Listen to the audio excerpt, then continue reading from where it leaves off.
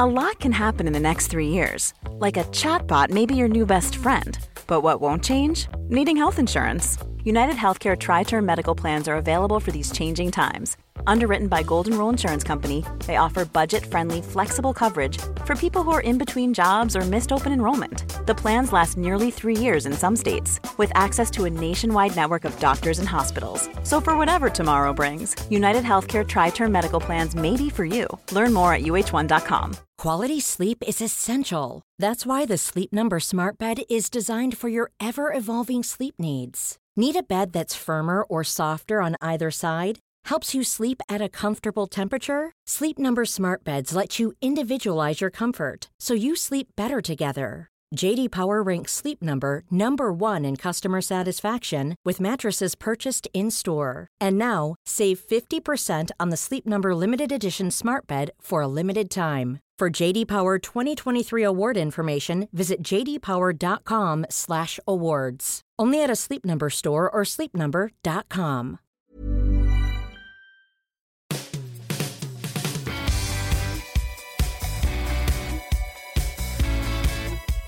Welcome to the Football Writers Podcast, featuring me, Mike Calvin, Jordan Jarrett Bryan of Channel 4 News, and Dominic Fifield of The Athletic. I don't know about you, but it seems to have been a long, long year. Here's what 2021 meant to us, in a football sense at least. Club of the Year? I'll kick things off by making a quick case for Chelsea. Emma Hayes is one of the most intriguing coaches in the modern game. Her women's team won a treble and reached the Champions League final. The club's social awareness campaign around anti-Semitism was admirable. And Thomas Tuchel built on foundations laid by Frank Lampard. Now, I know that's a club you're close to, Dom. What about you? Who's your club of the year? Well, in terms of silverware, I think I agree with you on Chelsea. I think they have had a tremendous year. I mean, it shouldn't be tainted by the way things have maybe tailed off for both teams in the last few weeks, with COVID playing its part in that. But yeah, I mean, the Tuchel effect in terms of claiming the Champions League was remarkable. Emma Hayes' excellence over a prolonged period of time as manager of the women's team. Well, I mean, her quality is obvious, and you only have to spend 5 minutes in her company. And she is the most engaging talker on football that you can ever hope to meet. Fantastic insight. I was lucky enough to do a column with her during the Euros, when she explained to me why Gareth Southgate was playing two defensive midfielders when the whole of the nation seemed to be up in arms. And quite frankly, I came away from that meeting thinking that the nation was mad and that she was talking sense. And she was. But staying vaguely local in sort of South London way, I'd like to just put the case for Sutton United, if possible, as a club of the year, just because they're in unprecedented territory now, uncharted territory. Matt Gray took over a team that were sort of lower mid-table in the National League earlier in the year, and earlier this year got them promoted to the Football League for the first time in their 123-year history. Not only has he done that, but they're currently third in League Two, which I think even they're pinching themselves at how well it's gone to date. So they've had a few issues. Gander Green Lane has had the pitch. It was a real community hub with a 3G pitch. Everybody used to come down there, use it, all weather obviously, and they had to rip that up to be a Football League club and put grass pitch down. But just the progress that club has made has been eye-catching, and to now be competing to get into League One is quite remarkable. A rising force in South London football. What about you, Jordan? I've gone for two sides, one men, one women. The men's, I've gone for Man City. I know it's a bit of an obvious one there, but I think that the consistency across the calendar year from them has been phenomenal. Yes, again, people would say, they've got the money to do it, they've got all the resources to do it, but I think the way they won the Premier League last year without a forward, and this year to kind of prove people wrong that it can be done again, it's looking like, I think, is an example of Pep Guardiola once again changing the game. I think he's once again got his paws on really identifying a new way of playing football, which I think people will copy. I think you will start seeing more teams in the next couple of years attempting this, and I think it'll be across the leagues, across the divisions, across Europe as well. I think more teams will be doing this as well. So I think that he deserves a lot of credit for that. You know, the goals they're scoring. I know people say they're boring because they're a possession-based team.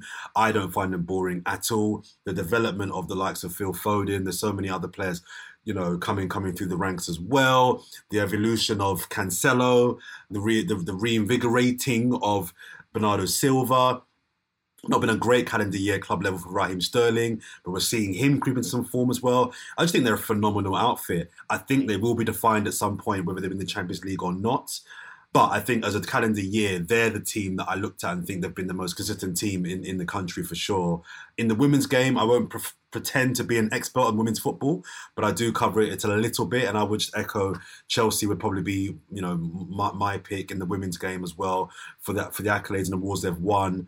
You know, they had a few years where they were out of the limelight, and other teams, Man City's, were dominating, but their return to the top of women's game, I think, is something that deserves a lot of credit as well. Mm. What about manager of the year? I'll pick actually Thomas Frank at Brentford.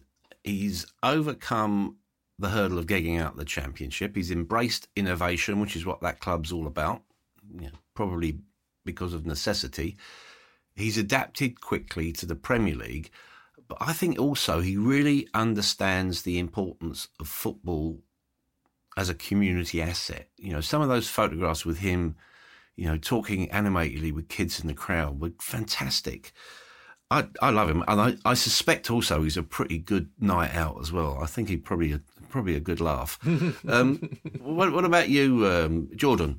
Let you go first on your manager of the year. I've gone for David Moyes. I think David Moyes, for a calendar year, deserves a lot of credit. I've bashed David Moyes so much over the years. I've really battered him. You know, his time at United, we know, didn't go very well. Arguably, didn't get a fair enough crack at the whip to kind of turn that around. Sunderland, I mean, we're seeing where Sunderland are, so maybe he was, you know, he wasn't the problem there. To be fair, didn't go well in Spain, but and his first time at West Ham, I thought, was an underrated period as well. But I think what he's done at West Ham, I think, deserves huge credit. He would be my pick for manager of the year this year. I love the fact that he seems to have invested and dipped into lower leagues to form the basis of West Ham's current success. Over a Premier League year, I don't think he'll win manager of the year because I think he has to either win something or finish fourth to really win that. But over a calendar year, where West Ham, what they did last year, and to still be in amongst the conversation for top four and at the bare minimum European football, I think he's definitely turned his persona around as a bit of a loser to someone that actually is a solid and very good Premier League manager. Do you agree with that, Tom? Yeah, definitely. Moisey was on the list that I'd compiled as well.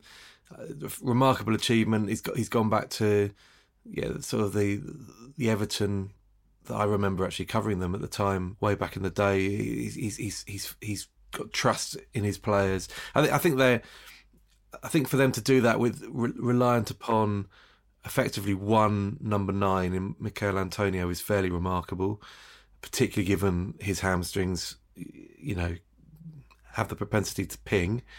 So it would be nice if he got a bit of assistance to sort of maintain momentum going into the new year. Maybe some additions in January if possible, so that they can pursue European qualification again. But look, he's been brilliant with what he's achieved and the way that they've attacked the Europa League with such gusto, and in stark contrast to some of the other English clubs involved in that competition. It's been great to see.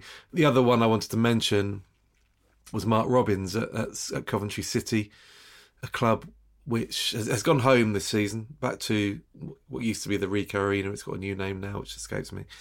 But a club with one of the smallest budgets in the Championship, and yet a team that have managed to, up to now, maintain a playoff position, having survived last season, to be up there competing for promotion this time round, which is a staggering achievement, and one that he deserves great credit for uniting the club and for keeping it going and keeping a very tight staff there. but also for his coaching staff as well, who've proved to be excellent. And it says a lot when elite clubs like Chelsea are willing to lend very, very promising young teenage players like Ian Martson to Coventry, because they trust the coaching that they're going to get there, albeit a coaching staff that has experience of working within the Chelsea system in the academy. But it's very much a club on the up again, which is great to see after years and years and years and years in the doldrums. Yeah. Player of the year. Don't know about you, Jordan. I just can't see it beyond Mo Salah. Consistency, drive, and maybe one thing that we probably struggle to understand in this country is that he's also a global icon, isn't he? He is. I think he is the kind of... It's difficult to look past Mohamed Salah. I've been to the African continent 4 times in the last 3 years.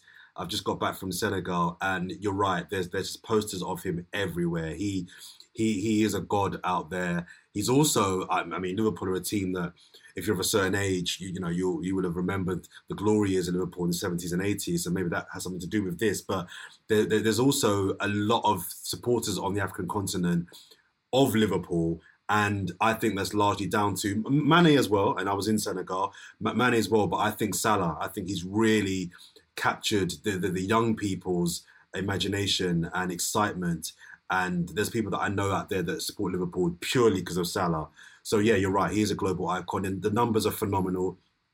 And something that I kind of heard for the first time from a friend of mine about 6 weeks ago was that he now is in the conversation on par with Thierry Henry in terms of his impact on the Premier League. His numbers are crazy. Positionally, he's not too dissimilar to where Thierry Henry played. I never thought I would compare another player to Thierry Henry in the Premier League era. I think, and I'm the biggest Arsenal fan, you're me, I think it's fair now to say that Salah is on par with Thierry Henry. A Premier League or two short of it in terms of titles, but numbers, impact on games, skill level, athleticism. He could go, if he signs his contract for another 3 or 4 years in the Premier League. I think he's in that conversation. So Salah, I think, is the smart pick. My other pick was Reece James. I'm a really big fan of Reece James. I think he's had a really good year for club and country. And I want to give him an honourable shout out. And I think that his development has really impressed me. And I'm really keen to see that battle for the right back spot come the World Cup this time next year. Any others spring to mind, Dom? Well, I'll mention Ruben Dias, who was outstanding last season, has maintained his standards this time around in a City team who've shipped only 9 goals in the league to date in 18 fixtures, which is fairly remarkable. I've loved watching Kevin De Bruyne. Admittedly, he was out for a while, but he's, when he's on fire, when he's on form, he's just mesmeric to watch. But yeah, I mean, Mo Salah definitely would be up there in terms of what he's achieved, and the sheer number of goals, the sheer weight of goals is frightening. And Reece James, you've stolen my thunder, Jordan, because he was down as my young player of the year. Sorry. Well, talking of young players of the year, again, Jude Bellingham's a pretty obvious choice. Generational talent. He's dealt with expectations since he was a dot.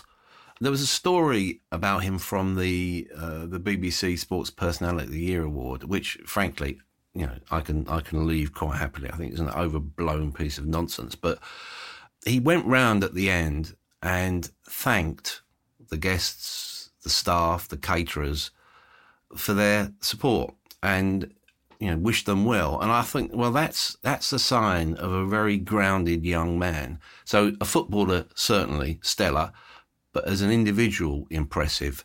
Any other young players catch your eye, Jordan? I went with Saka. I don't know if age-wise, I think he still qualifies as a young player. I just think that he had a phenomenal last year at Arsenal. Phenomenal, maybe it's strong. I think he had a brilliant year with Arsenal, breaking into the England team, to come back from the disappointment of missing the penalty at the Euros. I didn't have any issue that he would come back stronger this year with Arsenal. I didn't have any concerns about that, and he has. you know, in some ways, he's leading that Arsenal team this season. So he was my pick. Everyone loves Bukayo Saka. Everyone loves him. You know what I mean? He's proving on the pitch as well that he is worthy of starting for a club the size of Arsenal. So he was my pick. Okay, if we're saying that Reece James is your choice, Dom, let's go on to almost like the local hero award. Every club has one. Whose would you be looking at with that one? I'm not sure whether he counts as a local hero because he's not from the area, but I thought Graham Potter down at Brighton, you could throw in Billy Reid and Bruno as well. Bruno is a local hero, even though he's from Spain. Just for sleeping, they went and slept rough in Brighton city centre to try and highlight the plight of the homeless. They teamed up with a charity down there, and they admitted they had the easy version of it, as opposed to what some people have to go through on a nightly basis. But it did, you know, put eyes on the issue. It's a big problem in Brighton. It's a big problem in most major cities in this country, to be honest. But it's noticeable when you go to Brighton. And I thought that was a great thing for him to do, and it just sort of summed up the man, really. So much time for Graham Potter, and that's coming from a Palace fan. It's that was a great gesture, and showed that he was really, I don't know, lined up with the city that he was living in, and the football club that he was working for, and sort of summed up the man, I thought. Yeah, because that's the thing that strikes me, is that football is such an important social platform. That's why I've chosen Ben Mee, because, okay, he's the embodiment of Burnley's resolve and consistency in recent seasons, but he's played a really important social role promoting understanding of premature birth. His daughter Olivia weighed only 1 pound when she was born at 24 weeks. So, again, his impact goes beyond football. Anyone else that you would like to choose on that score, Jordan? Just a couple quick ones. I think Nuno Espirito Santos, when he was at Wolves, I think that was really plugged into the local community in that town. I think he deserves a shout out. I know that he's obviously moved on since. But my pick was someone that actually isn't a player or manager, but someone that I know we all know.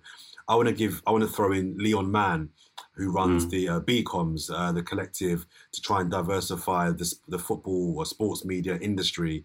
I just think he's done some great work this year in bringing through some young, talented journalists, producers, content creators. He's very plugged in with many players as well. And he's just done some really good work to ensure that the next generation of people who are writing and talking about the sport that we love reflects the sport that we're all watching. So he was my pick for local hero, because he's local to me. I mean, he's North London, I'm South London, so there's a bit of a there, but he's London, do you know what I mean? So he's someone that I wanted to give a shout out on this one, Leon Mann. Shouting out to a Spurs fan, that's remarkable. He is a Spurs fan, so you know what? Actually, I'll take it back. Actually, scrap that. scrap Leon, man. You're right, Dom. Forget that. All that good work he's done has just been undone by the reminder that he supports the rivals. Forget that. I think of someone else later on. Well, isn't Spurs the sort of, you know, it's the capital of compassion, isn't it? Because, okay, you think about, you know, the other person that I thought of for this award was Gary Mabbutt. Now, he's made nearly 5,000 supportive telephone calls to elderly Spurs fans this year. That's amazing. I think that's fantastic. Anyway, on to games. Football, football does get in the way of our social compassion, doesn't it, chaps? Game of the year, I'm going to go for Watford 4, Manchester United 2, simply because that was the game that proved Manchester United could no longer afford to indulge the fantasy of Ole Gunnar Solskjaer being a leading manager. What about you, Dom? Yeah, slightly. I mean, I've limited to the games that I actually attended, and this doesn't sound remarkable on paper, but Brentford 0, Chelsea 1 was a real eye opener for me. It's my first game at the Brentford Stadium, New Brentford Stadium, and there were various highlights, and there was Chelsea won the game. It was an interesting game to cover, but the atmosphere and the bombardment that Brentford mustered in the last 23 minutes of that match, 17 minutes of normal time plus stoppage time, was remarkable. Absolutely remarkable for a promoted team against, albeit I think they were league leaders, but they had a bit of a makeshift defence that day, Chelsea. But so just seeing Brentford absolutely tearing into Chelsea was incredible. But then Edward Mendy's performance to keep them out was even more staggering. I mean, absolutely remarkable, some of the saves that he came up with that day, which took the breath away. So that occasion was probably for covering a match was the best I've seen in 2021. However, I would say a personal highlight for me, and this relates back to football behind closed doors, and I know we're all braced and praying that it doesn't happen again, but how soulless it all was. But the first game that I took my boy to with fans back in the stadium, a nondescript home draw with Newcastle. Crystal Palace won, Newcastle won. No, nothing remarkable to watch. But seeing the sort of delight on his face to be back in a football stadium with noise. I mean, he's a Palace fan, but he absolutely thrilled at seeing Callum Wilson scoring an overhead kick, and he's been practicing it in the house and the garden ever since, much to the annoyance of everybody else who lives there. But it's just to be able to take him to a game and see that, experience that again, was just so special, and I genuinely appreciated it. And I probably appreciated it for the first time properly for a while. I think it was his first game in something like 18 months. And yeah, it was great. I'm hoping and praying that there'll be more opportunities to do that in the near future. Yeah, I think we'd all benefit from seeing the game through the eyes of young men and women. Jordan, your game of the year? 3 quickies. 1, the Liverpool Man City game was 2-2 at Anfield earlier this year. I just thought in terms of quality, Man City were the better team, but in terms of the quality of football on display, that game was just such high quality. I loved it. Second one, I'm going to go for England beating Germany at the Euros. Not because of the quality of the game, but that for me felt like the first win where I think the most of the country started thinking, aye, England, this could... I know there was the argument that, okay, this is the weakest German side of all time, which I didn't agree with at all. It wasn't the best German side, but it was still a very good Germany team. And I thought that was the first time the country started to feel, hang on a minute, something's happening here. We could do this. So that was a very, very, I think, a pertinent game of football that I remember being at and watching. And the third one, for the similar reasons that Dom was given, it was Arsenal beating Spurs. I mean, obvious reasons as an Arsenal fan this season. It was the first game that we had fans, first North London derby, where we had fans back in the ground.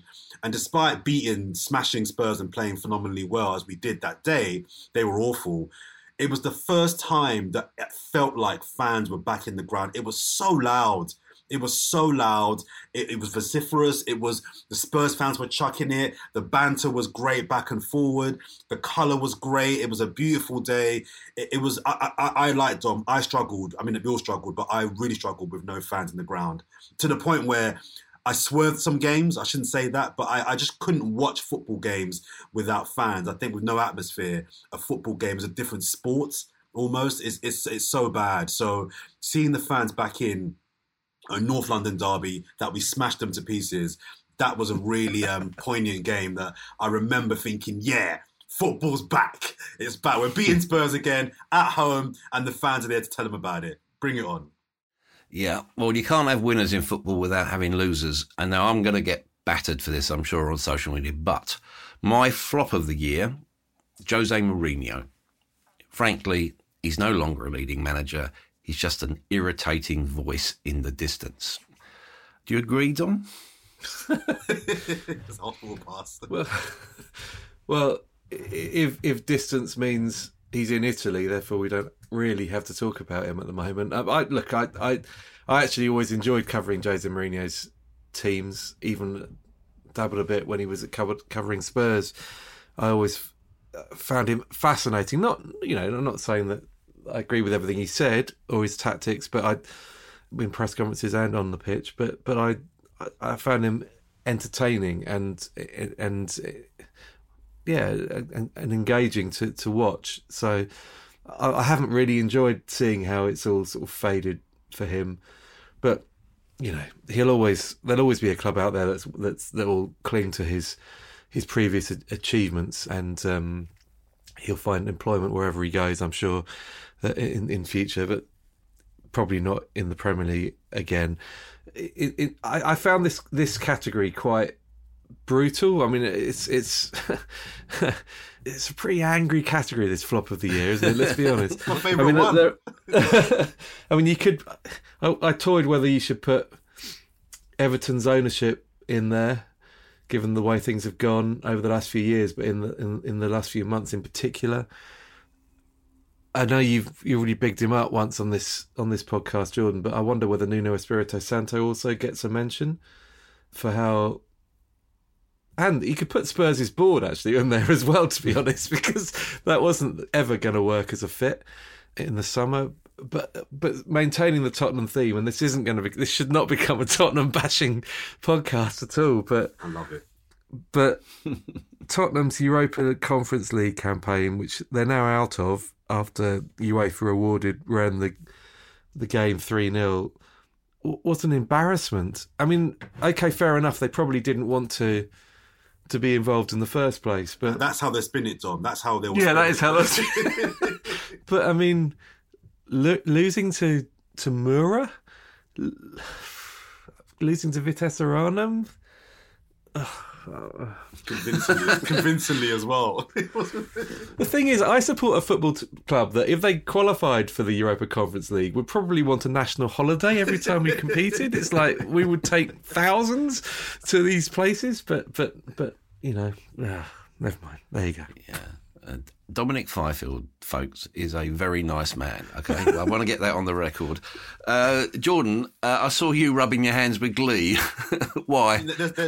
There was one. I mean, I am a human, so that I didn't want to have him as my main one, but I do think that Aaron Wan-Bissaka has had a shocking 2021. Okay, United have had as a whole team have been poor, but he's really regressed. And I really would like to see Ranić and whoever the new manager is next season really invest some time in getting him back to where he was at Palace. Because I think there is a player there. I think he's limited in many aspects. I think he could have done with another year. I get why he left, but another year at Palace, I think, might have done him good in hindsight. But he's had a really, really bad year. But my pick, and again, this is not a Spurs bashing pod, but my pick for flop of the year, slight caveat there. but my pick is Harry Kane. I think Harry Kane's had a really poor 2021 for club and country. I know that England got to the final, but the final for me was the moment where I was just looking for Harry Kane to really find a way to drag England over the line. All right, you can talk about the tactics, didn't help. The team maybe. Italy, I wrote there, Italy are no mugs. But I just think, I just thought he had a okay Euros at a time when England were really, really flying. This season, I mean, yesterday, he got his first home goal for Tottenham. All right, the saga, you could argue, has distracted him. But at some point, you've got to get over it and be a professional and get back to doing your job. So I'm gonna go with Harry Kane. I think he's had a poor 2021. Okay, second half of last year with Spurs, and I say okay, but overall, I think he's probably been the biggest disappointment for me. Okay, what about the best signing? You know, we do place great store by recruitment in the game. You know, I think Wolves stole the left back Rayan Ait-Nouri from Angers for 10 million. You know, the biggest clubs are already forming a pretty disorderly queue outside Molineux. Who's caught your eye, Dom? Well, I'm quite intrigued that you've chosen the Jorge Mendes player as the best signing of the year for Wolverhampton Wanderers as well. Well, that's novel, isn't it? Not least because he'd already spent a year on loan at the club. Okay, made it permanent this summer. He's a player, though, isn't he? He's very, very good. Yeah, a lot of clubs looked at him before. He's lightning quick. Got a lot still to learn, obviously, but the potential is huge. I'm going to be biased. I'm going to be completely biased and brazen about this. Conor Gallagher on loan for Crystal Palace is an absolute steal. He's been perfect for what Patrick Vieira wants from this team. He's a vital ingredient to make the team click. And I'm not saying that Palace are pulling up trees. They're not. They've only won 4 games going into Boxing Day. But given the level of upheaval at the club over the summer. It needed somebody to knit it all together. And Conor Gallagher's been that man because he's been the dynamism in the midfield. And to get him on loan from Chelsea when you see their toils in midfield of late, well, steal. Jordan? Mine's not a player. I mentioned him earlier on. Actually, I think the signing of the year is Steven Gerrard for Villa. I think they've got themselves a really good manager there. That, as I said earlier on, I think that he will go on to be. I think he'll have a good couple of years there. I think this is a really good 2-year test for him leading up to Liverpool. Because I think the talk about him going to Liverpool, he's got to prove himself in the Premier League first. For all the nostalgia and all the love that Liverpool had for him, this is still a business. Still got to prove himself. And Jurgen Klopp is not going to be an easy act to follow. So as much as Liverpool, I think, would love the idea of Steven Gerrard coming home and, winning 3 Premier Leagues back-to-back and a Champions League win, much as they would love that story, they've still got to be confident that he's good enough to take the club forward from Jurgen Klopp. And I think that Aston Villa is a big enough club, if he can win a trophy there and get them into Europe 2 years in a row, I think and play a brand of football, I think those could be the three ticks that Liverpool will be looking for. How high do Villa finish? Can he lift the trophy? And can they have a style of play that is exciting? Those would be the 3 things I think Liverpool will be looking at. So I think Villa have got themselves a really good manager there in Steven Gerrard. So I would say he's the signing of the year. Yeah, what about the most disappointing signing? I think this has got some relevance for you, Jordan. For me, it's Arsenal's double cheeseburger, £18.05. Well, why 5p? What's all that about? But secondly, that is the game's gone, isn't it? It's a shocker. I mean, that's embarrassing and unforgivable. But aren't the pints at Spurs? Isn't it like I knew you'd have to get a Spurs jibe in. Oh, yeah, come on. They stick on brand. I'm sure their pints are like £9 or something, or £8. I could be wrong there, but I heard some ridiculous price for their pints. But no, stick on Arsenal. It is ridiculous. I mean, if you're paying that, then you've either got more money than sense or you're just very, very hungry. But yeah, that is embarrassing. My disappointing signing is... I couldn't find an obvious one here. So I kind of went for, I think, a bit of an open goal. I'm going to go with Lukaku. And I accept he's had injuries and he's been in and out of the team. But for £100 million, I just feel when you are fit, you need to be back in that team and scoring goals. And for them to not still be starting him in times when he has been fit, I think says quite a lot. I think that the Chelsea, without analysing him too much, are using him wrong. I think they're playing him as a target man, as United did. And I don't think, despite his size and stature, he's a very good target man. I think he'll have to get involved in play a lot more, as we saw at Inter Milan. But nevertheless, he's a £100 million player, and he's not done it. And he came back with a lot of big talk about wanting to right a lot of wrongs, prove people wrong. And yeah, so far, he was seen as the cherry on the top to win the Premier League. But so far, no, it's not gone very well at all. He started pretty well, but then fell away pretty badly. Dom? Well, I'm going to maintain the Chelsea theme. I've got a bit of sympathy for Lukaku, by the way. But Saul Niguez on loan from Atletico Madrid. Not so much... Look, you can accept that a player's going to take an adaptation time. And I can only assume that if you take a player like Saul Niguez from Atletico for a season, that you intend to sign him permanently at the end of that, like Chelsea did with Mateo Kovacic from Real Madrid. But the fact that he's at Chelsea now and he's not even trusted when fully fit to be in the starting lineup when they've got so many issues at the moment, and talking about the game at Wolves at the weekend, and they prefer to play a semi-fit N'Golo Kante with 1 training session behind him and Trevor Chalobah with 2 training sessions behind him as a makeshift defensive midfielder ahead of Saul Niguez from the start. Okay, he came on at half-time, did okay. But that was the option. To think that Chelsea loaned out Billy Gilmour and Conor Gallagher, for that matter, and took Saul Niguez on loan from Atletico, it just defies belief. It doesn't make any sense. Look, I had a bit of a problem when I thought that Mateo Kovacic, his loan from Real Madrid, was going to stunt opportunities for Ruben Loftus-Cheek in the Chelsea team. And I was proved completely wrong, because Mateo Kovacic has subsequently flourished since he's joined permanently. And maybe that will be the case with Saul as well. But at the moment, he's been used as a central midfielder, as a left wing back, as a false number 9. And he really hasn't convinced anywhere. He doesn't look as if he's ready, certainly not ready for English football. He doesn't look as if he's made for English football either. People swarm all over him and just knock him off the ball. And I'm sorry, but in this case, would it not have made more sense to have kept Billy Gilmour? Because he's someone that they have had faith in the past, in the recent past, and has shown that he can do it at international level as well as with Chelsea when called upon. I just wonder whether they dropped the ball on that one. We mentioned on the previous pod that it'd be difficult. We don't think many clubs will be letting players go in this window. I wonder if he's the one that actually Chelsea will be like, this has gone really badly wrong, and send him back. It wouldn't surprise me if they did send him back. I don't know whether they have that option, but yeah, we'll see. It'll be very, very, very interesting. Okay, quick fire round, please, chaps. Literally, just the club names. Your winners of the Champions League, Premier League and the FA Cup. I'll go with Liverpool, Manchester City and Spurs. What about you, Jordan?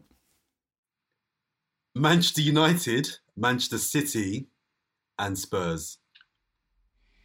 Manchester United winning the Champions League. What's going on? Everybody's gone mad. Go on then, put us right then, Dom. No, I can't. Bayern Munich, Manchester City and Chelsea. There you go. Okay, final point. Brazen attempt to get back into Spurs. Good books that was. Deary me. Was that a bit obvious, Dom? Well, the New Year's a traditional time for being generous in terms of spirit. So I applaud you, Mr. Jarrett Bryan. I thought it was very good. I suppose it sets up the last question quite neatly. Most fervent hope for the new year. Yeah, mine is quite idealistic, and it probably won't happen, but I would love to see parachute payments scrapped and a transfer tax introduced. I'm not holding my breath, but that's what should happen. Dom? Mine is completely unrealistic as well, unfortunately. I just want to see us get through the next period with supporters still in stadia. I want to see. The thought of football behind closed doors just sends a chill down my spine, to be honest. But I fear it won't be the case. I fear the way things are going that it may be the only way we can get through the season, given the rush of Omicron cases. But desperately sad if that is the case. But I'd just love it if we could somehow find a way of muddling through with fans still in stadia.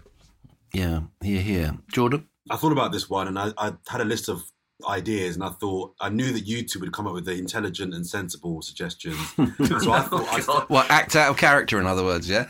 No, I thought I'd stick on brand and come up with something a little bit silly and light. My big hope for 2022 is the return of pre-prepared goal celebrations.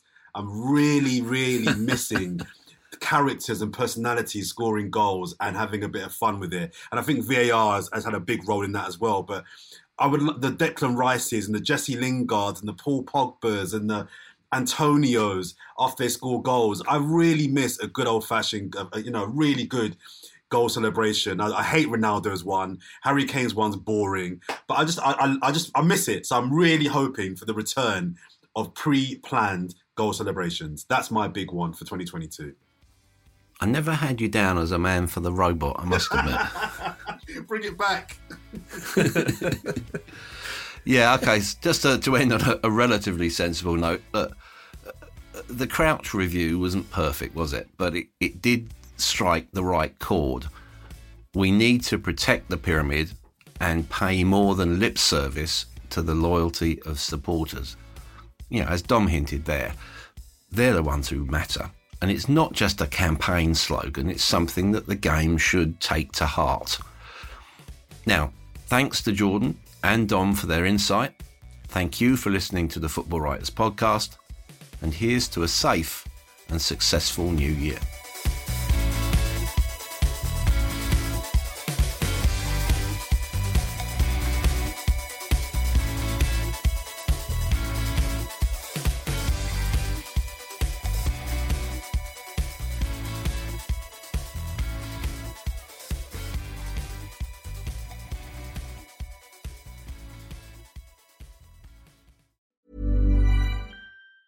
Hi, I'm Daniel, founder of Pretty Litter. Did you know cats tend to hide symptoms of sickness and pain? I learned this the hard way after losing my cat, Gingy. So I created Pretty Litter, a health monitoring litter that helps detect early signs of illness by changing colors, saving you money and potentially your cat's life. Pretty Litter is veterinarian developed, and it's the easiest way to keep tabs on your fur baby's health right at home. Go to prettylitter.com and use code ACAST for 20% off your first order and a free cat toy. Terms and conditions apply. See site for details.